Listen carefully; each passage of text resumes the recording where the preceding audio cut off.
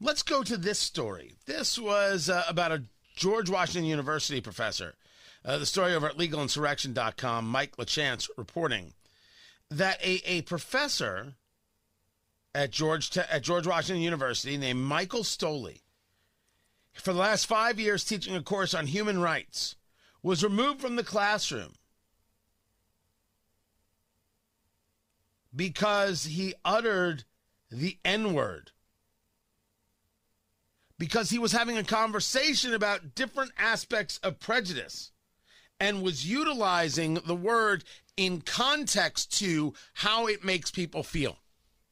And for being in a classroom setting and saying the N-word, which I only don't use for two reasons. Number one, I would never do that to the station to which I work. I didn't do it when we were owned by Emmis. I'm not going to do it when we're owned by Urban One. They don't need that can of worms. Number two, I don't have to be somebody who proves to anyone, oh, I'll say anything. But I will be somebody who discusses very out loud that if you think that in a classroom context where this is the subject at hand, the word can't be used because it's so offensive because of the person uttering it. The word is not offensive. That the person uttering it is not black is what makes it offensive. Sorry, that's nonsense. You're full of crap. It is either offensive or it is not. I make the same argument about Chappelle. Say anything you want, man.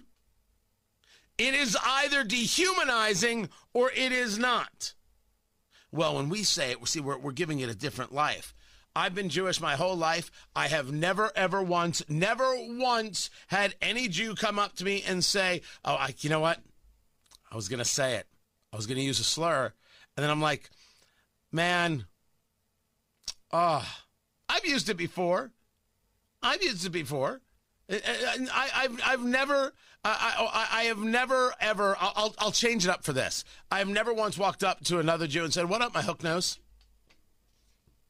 Oh, by the way, that's a slur against Jews because Jews, big noses. In case you didn't know, that's where it comes from. You see me, and my nose is perfect, but Jews have big noses. That's the caricature and everything else, and so hook nose. That's one of the many slurs. It's never happened. Now, that's my anecdotal experience. Somebody else's anecdotal experience could be different. But if in a classroom setting you can't have a conversation, well, there's no use for that. There's no need for that. Your argument is not that there's no need for it. There's no need for it based on skin color. Tell me more about the inclusivity. Haven't we figured out that it's all garbage? It's all a lie. It's all nonsense. It's not real.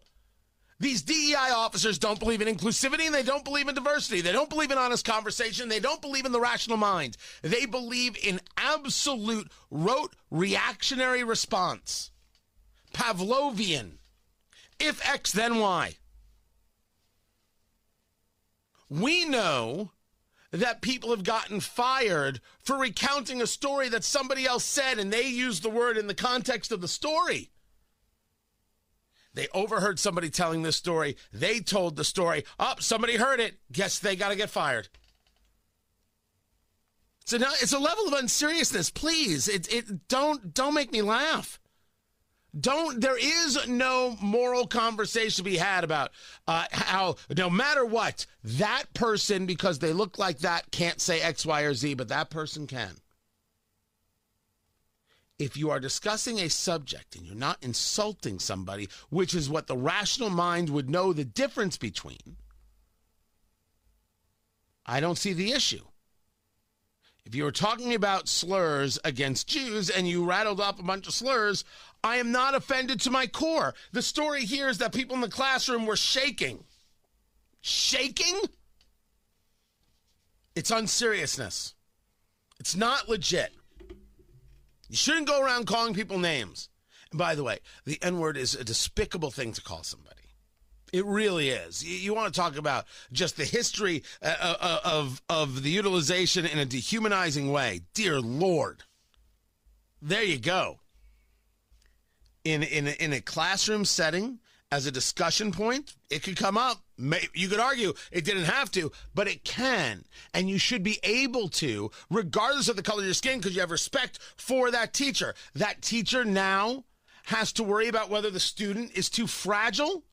He wasn't, or she wasn't calling anybody a name. It was the utilization in the classroom. And if you can't handle that, the university has failed you and you have failed you. You know the difference between when something is an academic study and when you're being insulted.